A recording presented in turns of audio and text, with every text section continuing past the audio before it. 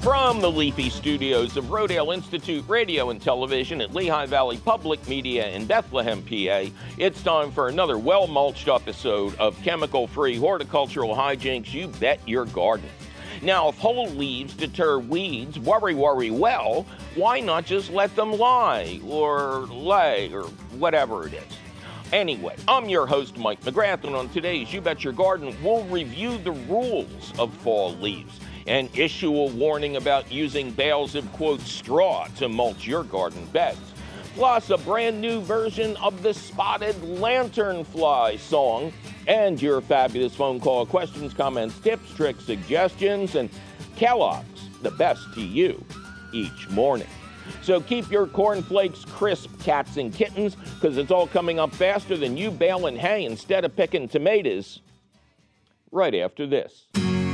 Support for You Bet Your Garden is provided by the Lehigh Valley Health Network. In life, we have many kinds of partners. School bus partners, business partners, even gardening partners.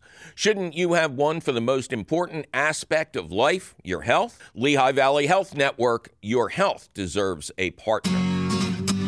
Welcome to another thrilling episode of You Bet Your Garden from the studios of Rodale Institute Radio and Television at the Lehigh Valley Public Media Center in Bethlehem, PA. I am your host, Mike McGrath. Coming up later in the show, what about using whole leaves to smother winter weeds? And what's the problem when a bale of straw grows massive numbers of weeds? We will answer those burning questions later on. But first, we got to give away a book. And again, these postcards are just so wonderful. This is a postcard from Dennis Everett in Lewisburg, Kansas. He writes, Mike, I found this card at my grandmother's estate sale. I think it's from the 1950s. And it is a beautiful postcard of the Sunken Gardens in St. Petersburg, Florida. And the two images are a pineapple and a bird of paradise, which are two things you can grow if you're below the frost line in Florida.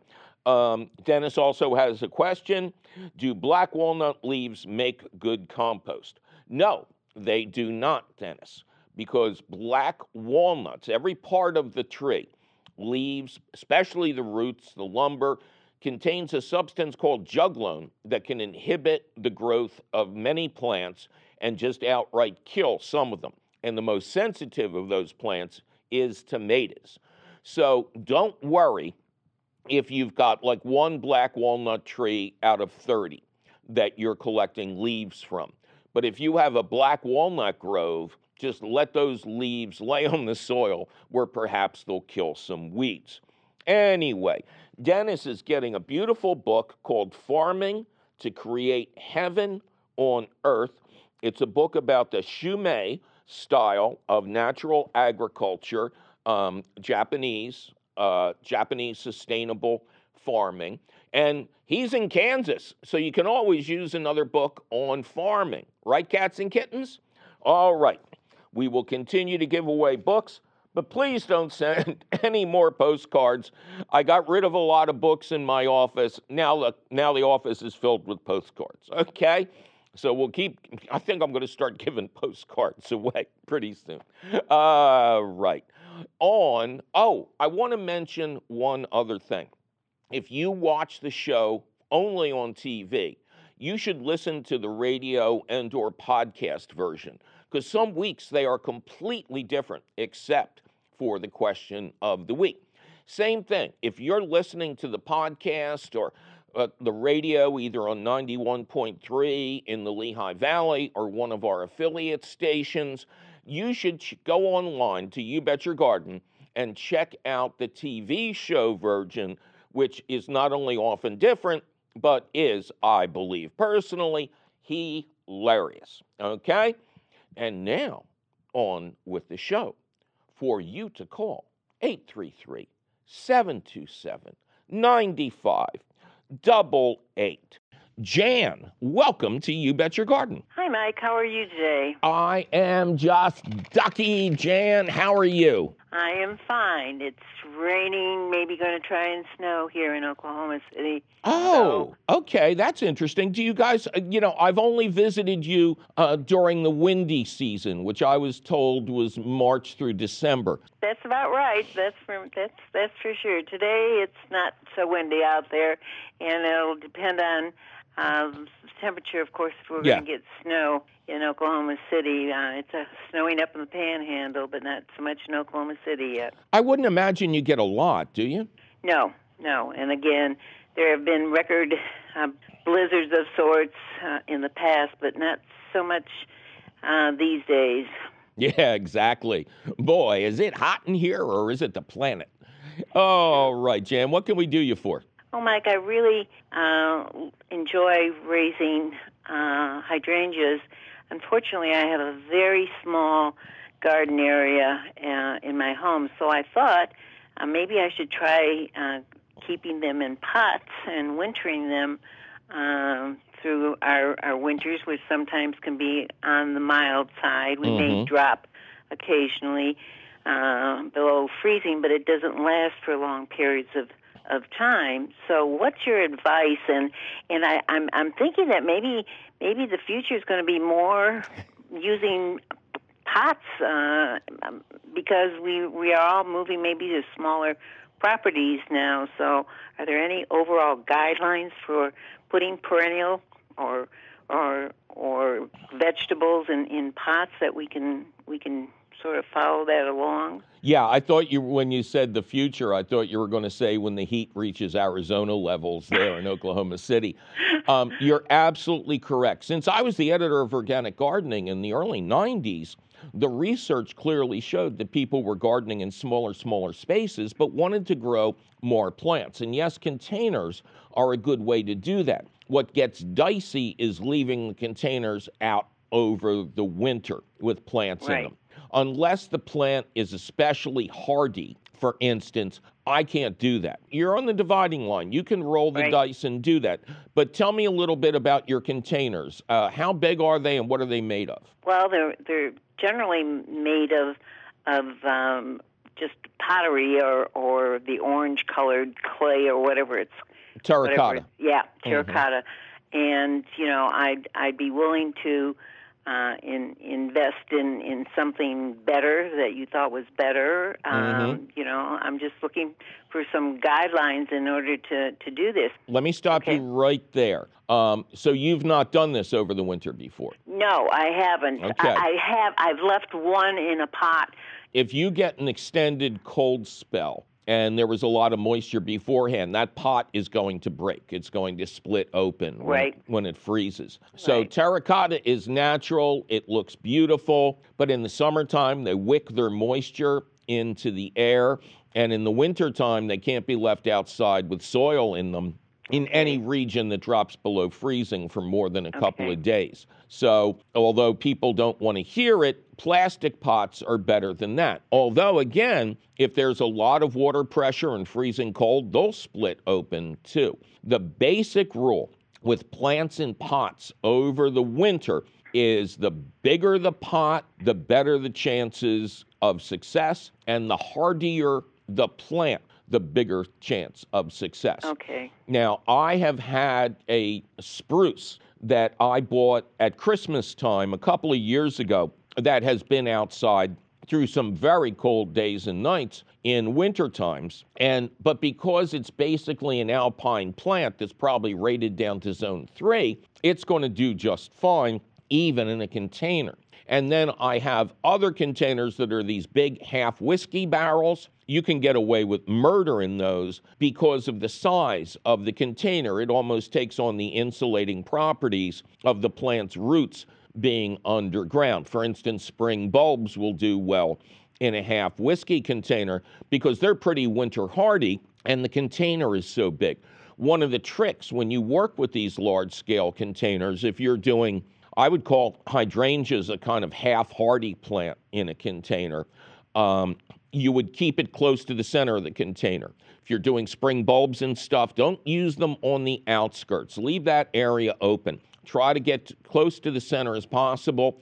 And again, with spring bulbs, you can go really deep. And if it's a half whiskey barrel and there's a hydrangea in there, right in the center, there's a lot of soil around the roots. I would take that chance, but not in a small pot and certainly not in terracotta. Now, do you have a garage or a basement or anything?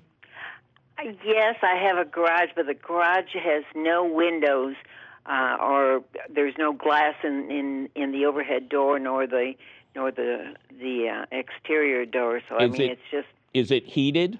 No. Okay, that's perfect. Hydrangeas are completely dormant now. There's two kinds of hydrangeas.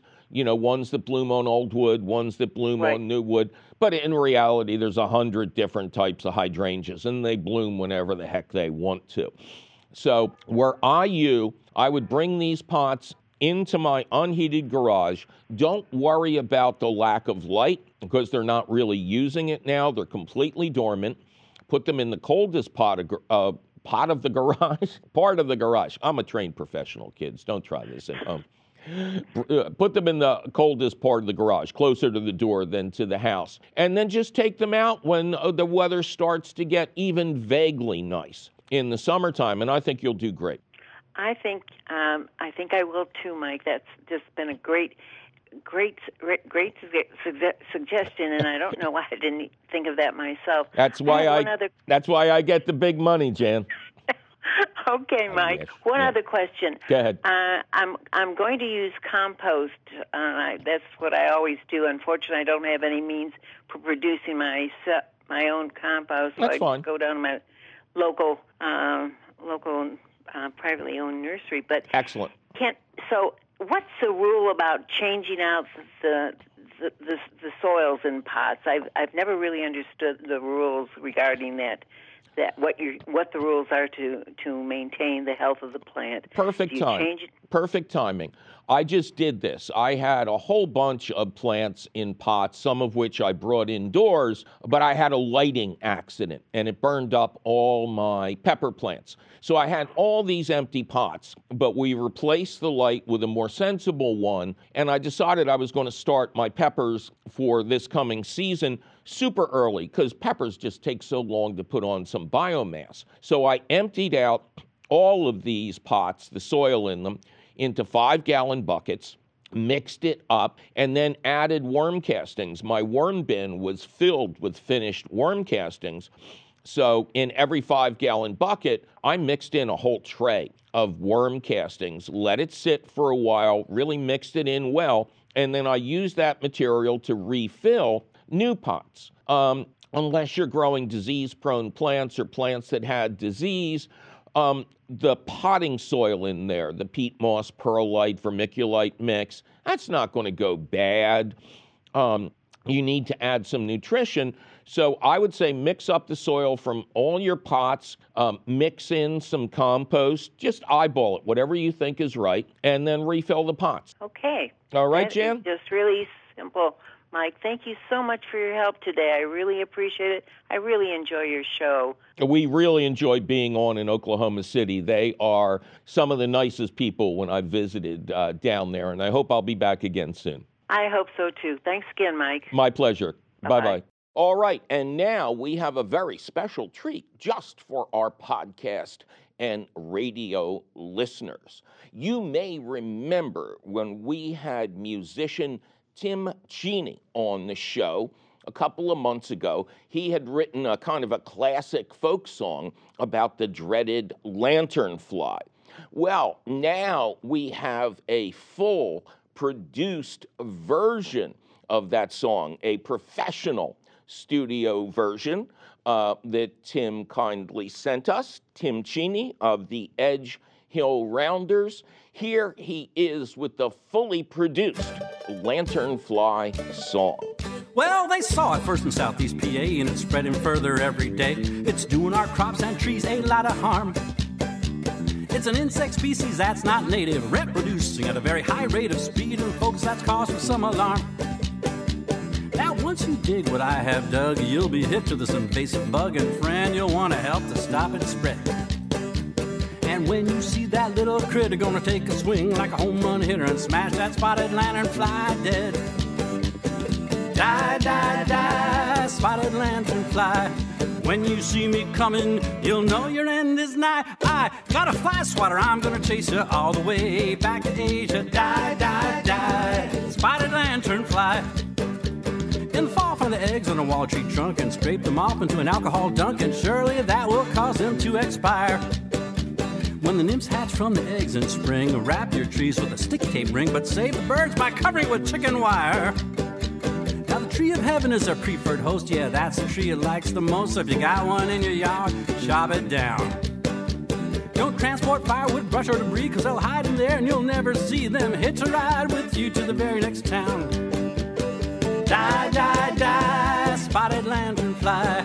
When you see me coming, you'll know your end is nigh. I got a fly swatter, I'm gonna chase you all the way back to Asia. Die, die, die, spotted lanternfly.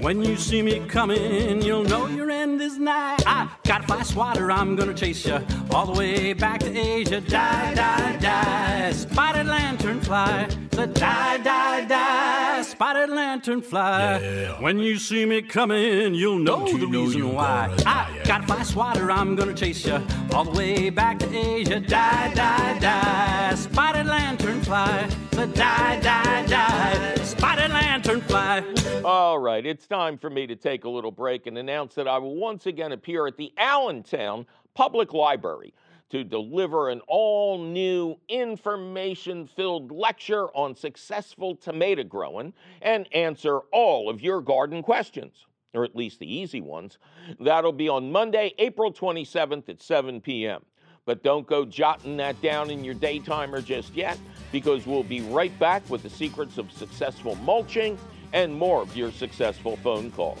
I'm Mike McGrath, and you're listening to You Bet Your Garden from the studios of Rodale Institute TV and Radio at Lehigh Valley Public Media in Bethlehem, PA. Support for You Bet Your Garden is provided by the Espoma Company, offering a complete selection of natural organic plant foods and potting soils. More information about Espoma and the Espoma Natural Gardening Community can be found at espoma.com. Support for You Bet Your Garden is provided by the Rodale Institute. Since 1947, the Rodale Institute has been growing the organic movement through research, farmer training, and consumer education. Learn more about local events, workshops, and tours at rodaleinstitute.org. The Rodale Institute, because the future is organic. Welcome back to You Bet Your Garden from the studios of Rodale Institute Radio at Lehigh Valley Public Media in Bethlehem, PA. I am your host, Mike McGrath. Coming up later in the show, we'll talk about whole leaves preventing winter weeds and why some straw does not belong anywhere near your garden. In the meantime, though, lots more of your fabulous phone calls at 833-727-9588. Sarah, welcome to You Bet Your Garden. Hi, thanks for having me. Well, thanks for being had, Sarah. How you doing? Thanks. I'm wonderful. And you? I am just ducky. Thanks for asking. Where are you? I'm in Spokane, Washington. Oh, you know, we're doing this book giveaway where people send us postcards and we pick one out every week and send them a free book.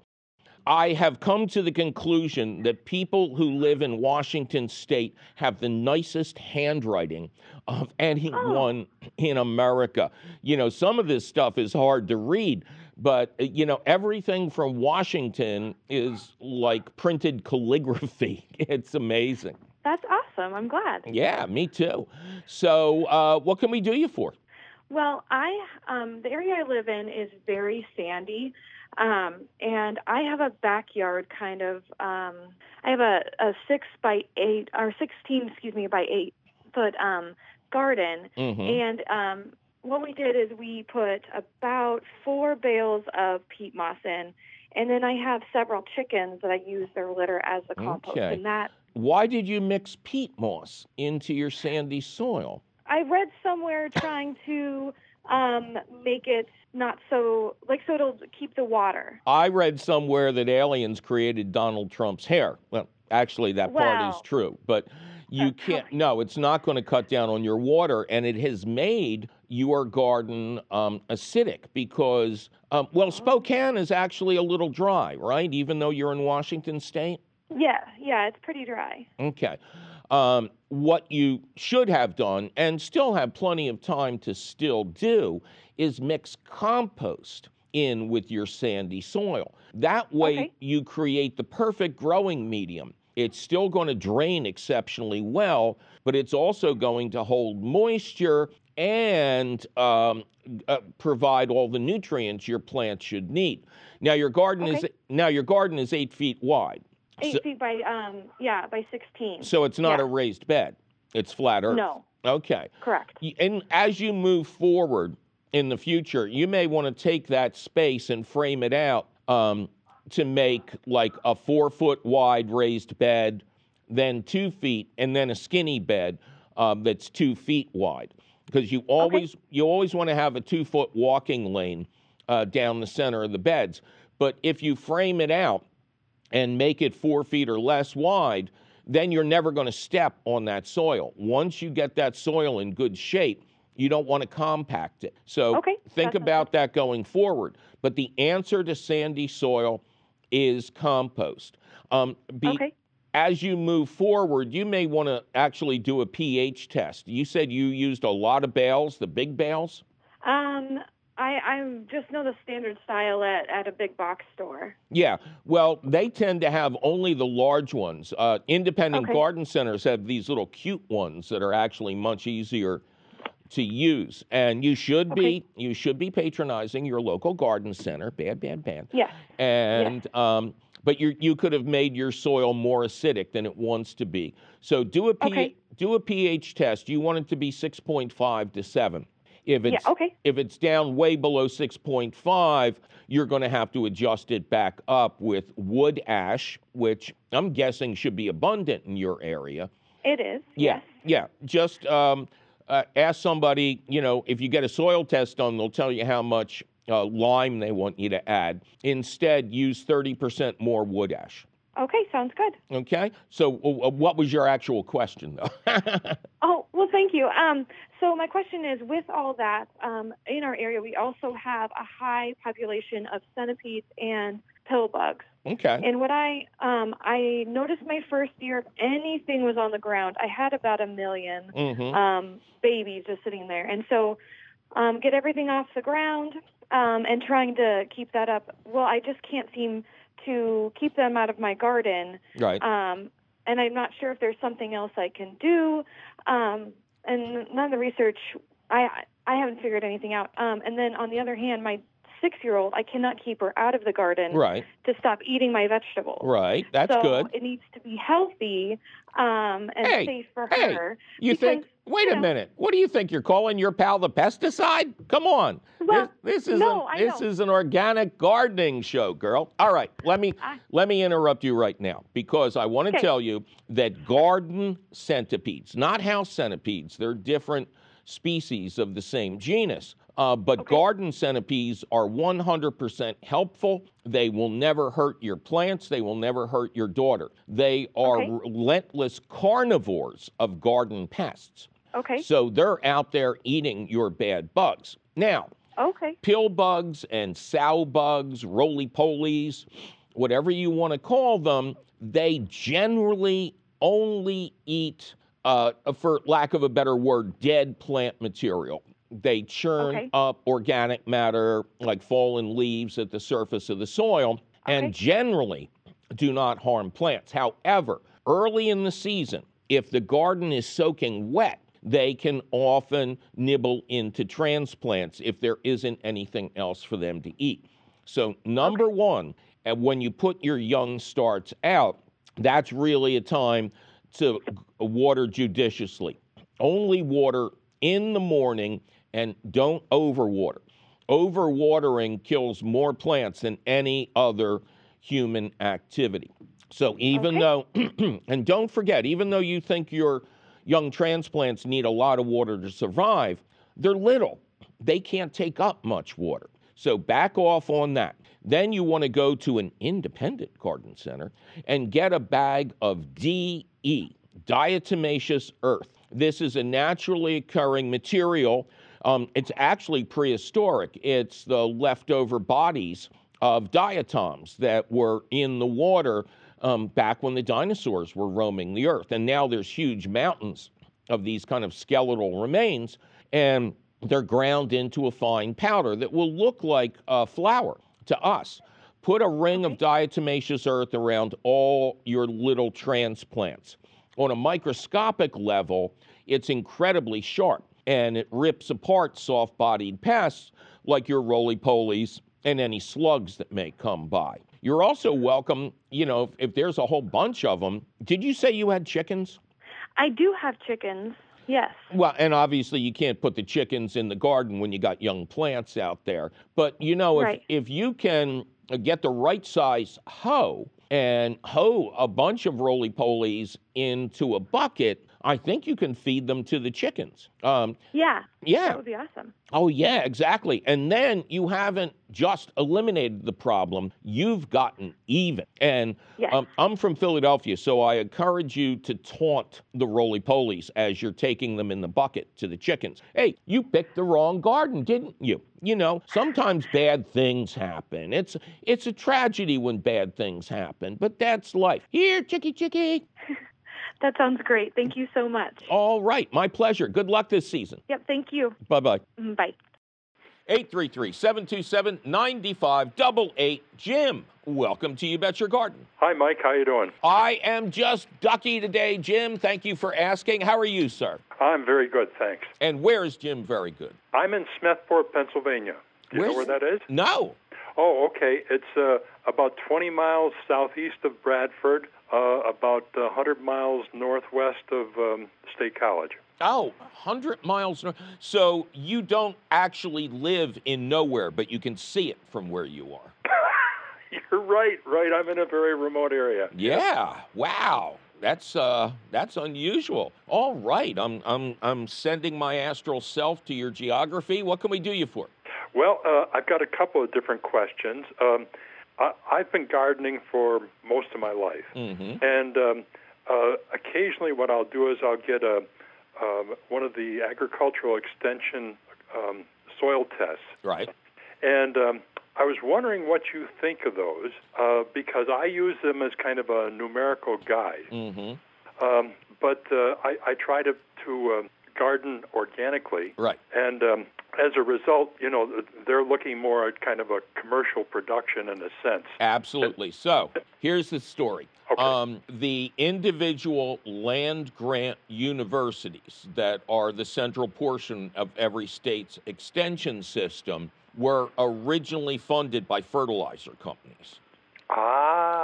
So okay. These colleges were built on the concept of the agricultural extension agents giving farmers and much later in the game, home gardeners advice. And of course, there was this inherent pressure to prescribe a lot of chemical fertilizers. Now, the interesting thing that I've noticed as I travel around the country, no two extension services are alike. Some of them, unfortunately, like Penn State, are still using recommendations from the 50s of stuff like 30-30-30, which is just toxic to our groundwater, to amphibians, to the plants themselves. Some extension services are incredibly hip and will give you the organic advice first. So technically, if you specifically request organic recommendations, they're supposed to give them to you. As far as I'm concerned, from what I've seen in Pennsylvania, you can trust the pH. They'll tell you if your soil is acidic or alkaline more reliably than any home test you can do. The other things you got to take with a grain of salt. Hopefully, they're not going to recommend nitrogen levels, because nitrogen is ephemeral. It changes from day to day. And the phosphorus and potassium, take what they say with a grain of salt. But if it appears that you're really low, then just seek out organic fertilizers with those numbers. You know the deal with the numbers, NPK, on every bag or bottle of fertilizers, nitrogen, phosphorus, potassium. So if they want you to use like a 20 in phosphorus, find a nice balanced organic fertilizer that's like a 484, something like that. The plants don't need those explosive chemicals. Okay, what's question number 2? Okay, good. Well, actually, you've led right into it. I'm looking for a good organic source of potash. Okay, phosphorus. Well, phosphorus, I use bone meal for that, and I guess maybe what I should say is potassium. Potassium. Again, now you're taking me back to my days as editor of Organic Gardening, and we did a fabulous article on soil tests and replacements. And I tell you, I simply use compost. I have some liquid organic fertilizers at home that I use on my starts as I'm growing my baby tomato and pepper plants. But I've not used any actual amendments in the garden in 25 years. So I can't remember if the answer to your question is green sand or something like that. But I would tell you, if you just go to your search engine, organic sources of potassium, you'll be given a list of recommendations, which is going to be better than my faulty memory. But again, if you're just looking at a product and you need to add potassium, that's the third number. That's the number you want to be large on that product. But no organic product will have a number in double digits. It'll all be single digits. Okay, good. And I was going to ask you if you think that bone meal is a good organic source for phosphates. Yeah, rock phosphate is better, however. Rock phosphate is a mined mineral, and it actually makes me recant what I just said about high numbers. Rock phosphate may have a very high phosphorus number on the label, but it is released into the soil very slowly. And the nice thing about rock phosphate is you would apply it now, so that as soon as the soil starts to warm up, the naturally occurring microbes and other life in the soil can help that break down into material that's readily absorbed by the plants. But once you apply rock phosphate to your garden, you don't have to do it again for 3 years. It's kind of like the ultimate slow-release fertilizer. Okay, great. And I think you've already answered my third question, which was going to be... That was your third question. Okay, all right. All right, what's number 4? Okay, a good book for organic sources of soil nutrients, or an article. No, you've already answered that in a sense because you mentioned the internet. Well, I'll tell you what. One of my books that's out of print is called Mike McGrath's Book of Compost. It's behind me somewhere here in the kitchen, and I guess my guys will put it up on the air as we talk about it. Yeah, I'm blocking it there. It was published by Sterling with a $10 price tag. It went out of print because Sterling stopped publishing gardening books, and I'm negotiating for another publisher now. But if you go online to Amazon or Abe or other people who also sell used books, you can snag a copy. It might be expensive to get a nice one, but if you don't care if it's an ex-library copy or something like that, you should be able to get it for a reasonable price. And that's where I talk about all these different nutrients. And it's also why I'm anxious to get that book back into print. Would you give me the title once more, please? Mike McGrath's bing, bing, bing, bing, bing. Book of Compost. Book of Compost, okay. Published by Sterling. Sterling, okay. Okay? And it'll come right up. Okay, good. All right, good luck, sir. Well, thank you very much. I really appreciate it. And good luck in your, what's your growing season, 40 days? No, we get about, I'm up on top of the highest mountain in McKean County, not at the summit, but it's about 110 days, I'd say. Oh, okay. Good luck then. Yeah. Tough sledding. All right, sir. Good luck to you this season. Well, it's time for me to take a little break and announce that I will appear at the Reston Town Center in Reston, Virginia on Sunday, May 3rd. Then I'm going to hop like a bunny back to Old Virginia to appear the following weekend at the Garden Fair at the State Arboretum of Virginia, which is just outside of Winchester, on May 9th and 10th. But don't go looking for all the details at the events section of our website just yet, because we'll be right back to mulch your beds and take more of your fabulous phone calls. I'm Mike McGrath, and you're listening to You Bet Your Garden from the studios of Rodale Institute Radio at Lehigh Valley Public Media in Bethlehem, PA.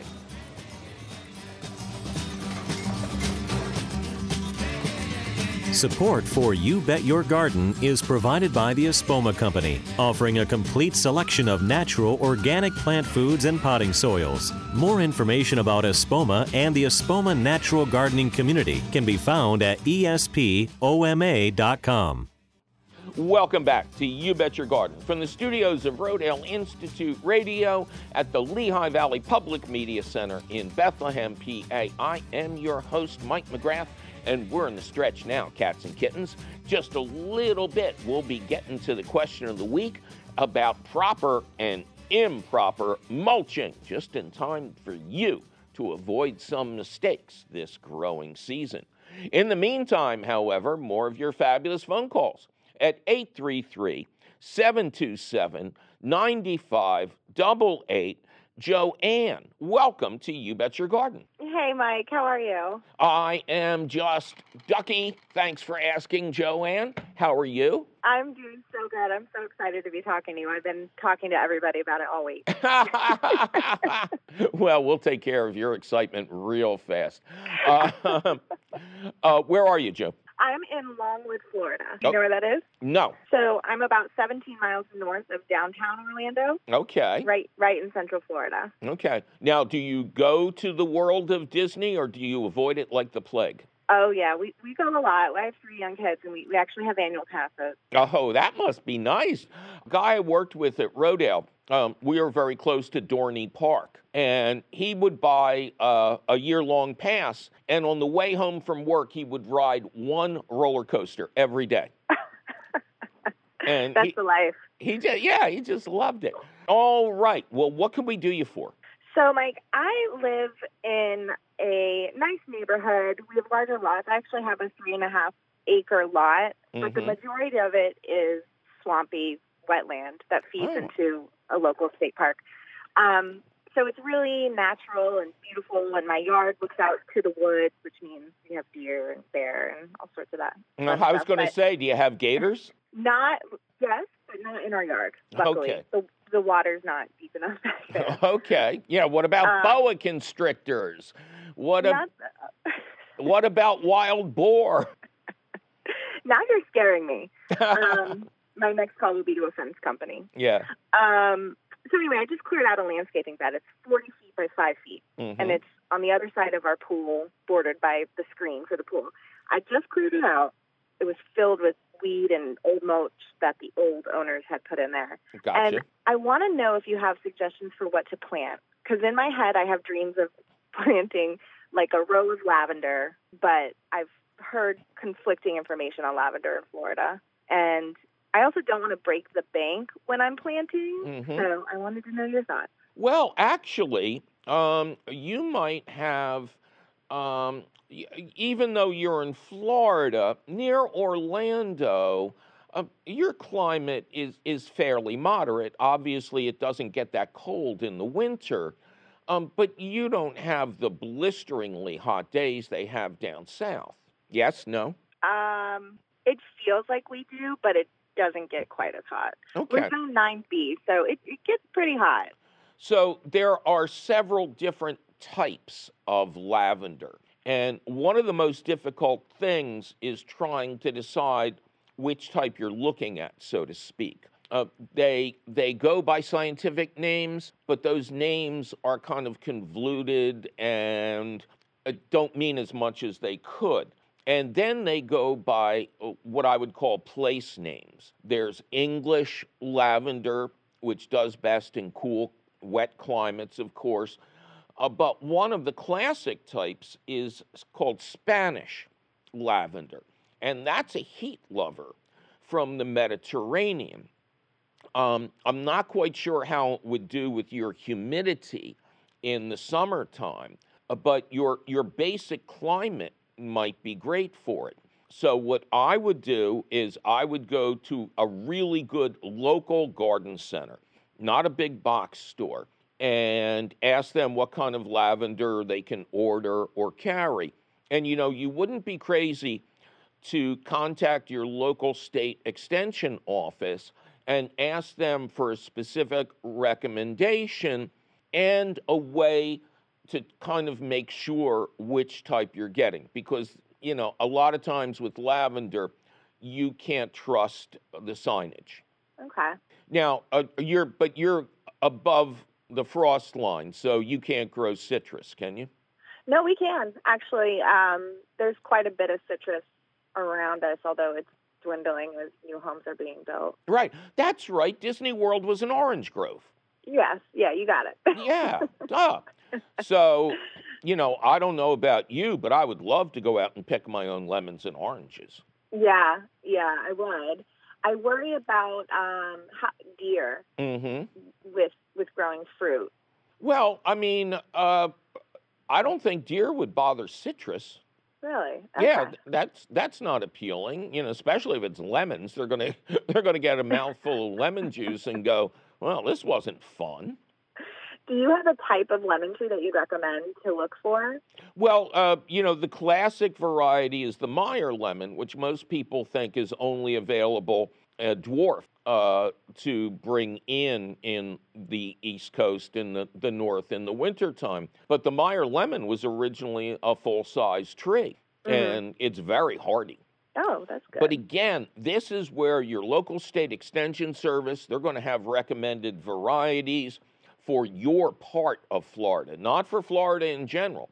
They're going to zero in on where you are, and they're going to have the recommendations for the best trees.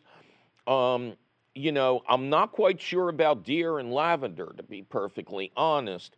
So you might want to install some sort of fencing, because you'd never want to spray deer repellent on your lavender. That would destroy the whole purpose of growing it. Yeah. But I'm almost certain you can grow lavender very well. You just have to get the Mediterranean variety and not the British variety. Okay, great. Thank you so much. I was so excited to talk to you today, and I really appreciate it. Good, and keep the guest room ready. We'll be coming down like in January next year, okay? All right, well, you let me know. Yeah. You're always welcome. All right. I'll have some work for you, but... You can't afford me. All right. All right, it's what I hope you've been waiting for. It's the question of the week, which we're calling For the Love of Leaves. Daniel in Arlington writes, I love your garden plot bits that air Saturdays on WTOP. And I just found your You Bet Your Garden podcast. So I'm listening and preparing for the upcoming season. Question, this fall I had some leaves blow into part of a garden bed. I see that a lot of my garden has some weeds growing, but the part that had wet leaves on it has none. So what are your thoughts on using whole versus shredded leaves as a winter cover? Okay, first allow me to explain Daniel's reference. Shortly after You Bet Your Garden began on public radio, I was recruited to be the garden editor for WTOP, the commercial all-news radio station in Washington, D.C., where my 1-minute bits continue to air all day on Saturday. You can enjoy the written versions of these gems at WTOP.com. Now, to directly answer Daniel's question, instead of weaseling around the topic like I normally do, fall leaves are the best garden mulch for winter, spring, summer, fall, and any interesting new seasons that climate change brings upon us. Yes, I do always say that shredded thy leaves must be, and that's 100% true for compost making and leaves left on a lawn or on other active garden plantings. as one of the, quote, jobs of whole leaves is to smother small plants on the forest floor to reduce competition for water and nutrients for the trees. In the wild, trees are bullies and whole leaves are their henchmen. But what about whole leaves on an empty garden bed that might otherwise support the growth of winter weeds like henbit, dead nettle, and chickweed? Those whole leaves will smother those unwanted invaders just like they do plants on the forest floor. And raking them off the beds in the spring 2 weeks before planting time to allow the soil to warm up would work well at that single task. The downsides are possible mold issues on the undersides of the leaves, which, don't forget, are in direct contact with your soil, and their prevention of airflow into the soil, which is vitally important, although it's little discussed. The roots of plants and the billions and billions of organisms that constitute soil life need to receive oxygen and nitrogen from the air. Think of it the same way as airflow between plants. When you crowd plants together, bad things are going to happen. When you deny airflow to your soil, bad things are going to happen and many good things will be prevented.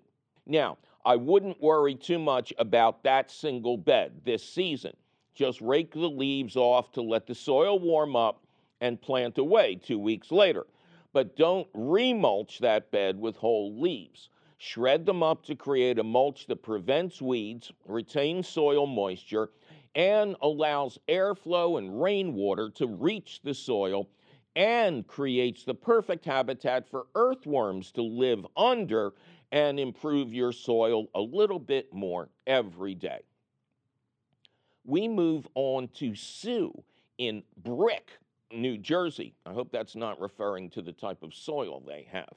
Anyway, Sue writes, at the end of the season 2 years ago, I had some leftover straw and decided to mulch the garden with it for the winter. The following season, I was inundated with weeds. After listening to one of your shows, I realized that the straw had seed pods in it. Unfortunately, I took ill and wasn't physically able to get back out to the gardens, so the weeds just grew and grew until the end of the season. And that's where things stand right now. I'm so upset. What can I do to return my garden to its original state? I'm afraid of trying something only to find out that it caused more germination of the weeds. I don't know where to begin. Well, don't worry, Sue. You'll begin with one of my favorite tools, a handheld flame weeder that uses a camp stove-sized propane canister to ignite a flame at the business end of the device, a flame that you will use to torch the tops of the plants to ensure that any remaining seeds are destroyed. Now, it's possible, if you're lucky, that birds, mice, rats, and voles ate most of the seed your hay bales produced. It is also true, if you're unlucky, that much of the seed dropped to the ground where it might resprout. Now, the typical plants contained in the average hay bale would be grasses like timothy, fescue, rye, and Bermuda, the despised plant known as orchard grass, and legumes like alfalfa and clover, the last two being excellent cover crops. But to gain the benefits of those leguminous plants, you'd have to till them back into the soil, which would make your garden an even weedier mess for many years to come. Now, I'm sorry about your physical setback. I'm nursing a bad back problem, so I know how frustrating it can be. Luckily, my partner and several friends, hi, Wineberry girl, just love to pull weeds. You should watch them go. At any rate, Sue, I want you to torch those seed heads and then, wearing gloves, pull your field of grasses up slowly by the roots from soaking wet soil and mulch your new plantings well with shredded leaves or pine straw, which is not seedy. And let this be a warning to all of yous out there. Don't trust signage out by the street. Inspect every bale of so-called straw. And if you see any seed heads, pass it by, because that ain't straw, that's hay. Well, that sure was a firm look at the correct way to mulch your garden beds, wasn't it? Luckily for you can read this information over at your leisure or your leisure, because the question of the week appears in print at the Gardens Alive website. Just click the link for the question of the week at our website, which is still and will forever be youbetyourgarden.org. Gardens Alive supports the You Bet Your Garden question of the week, and you will always find the latest question of the week. Where? At the Gardens Alive website. Yikes, my producer is threatening to make hay while my sun don't shine if I don't get out of this studio. We must be out of time, but you can call us anytime at 833-727-9588 or send us your email, you're tired, you're poor, your wretched refuse teeming towards our garden shore at YBYG at WLVT.org. Always, please include your location. And don't say you're in the kitchen or anything like that, okay? You'll find all of our contact information, plus answers to your garden questions, audio of this show, video of this show, audio and video of recent shows, informative details about my upcoming events, and links to our internationally renowned podcast. It's all on our website, youbetyourgarden.org. You Bet Your Garden is a half-hour public television show, an hour-long public radio show and podcast, all produced and delivered to you weekly by Rodale Institute Television and Radio in association with Lehigh Valley Public Media in Bethlehem, PA. Our radio show is distributed by PRX, the Public Radio Exchange. You Bet Your Garden was created by Mike McGrath. Mike McGrath was created when he accidentally touched the eye of Agamotto in a thrift shop in downtown Poughkeepsie and became the gardener supreme. Ken Queter plays our theme song. Our chief content officer is Yoni Greenbaum. Our angel of the airways is Christine Dempsey. Our engineer is always cheerful, Charlie Sarah. Our social media director is Amanda Norfleet. Check out her fine work and ponder lots of beautiful pictures at the You Bet Your Garden Facebook page. Our peerless princess of profound production is Tavia Minnie. Our website wonder is Nicole Harrell. Our audio editor is the lovely Jonas Bowen. Our video editor is judicious Jake Boyer. Our harassed and harried director is Javier Diaz. Running the camera today is Jeff Frederick. Doing something in the control room is Eric Warner. Zach the Tack Wisniewski, we're giving up his parking spot. I'm going to park there from now on. The computer of our beloved and beleaguered CEO Tim Fallon has been hacked once again. So be sure to get lots of those valuable weight loss gift cards while they are still available. In a prepared statement, Emperor Fallon insists he is not our executive producer, but he is assisting authorities with their inquiries. I'm garlic-growing Mike McGrath, and as soon as that ancestry test comes back with my actual heritage, and I discover that I am 99 and 100% not Italian, I'll jump on the paddy wagon in time to see you again next week. Yeah. Hey, boy. Where's the ball? Where's the ball? Ready? Go get it, boy. That's a good boy. Drop it. Drop it. Good boy. Good boy. Loyal partners. Throughout life, you have many different partners. Shouldn't you have one for the most important aspect of life? Your health. Lehigh Valley Health Network. Your health deserves a partner. Learn more at lvhn.org. Have you heard about the so-called study questioning the environmental safety of compost? I'm Mike McGrath, and on the next thrilling episode of You Bet Your Garden, we'll peer review this article and explain why compost is still the bee's knees. Plus your fabulous phone calls. That's on the next You Bet Your Garden.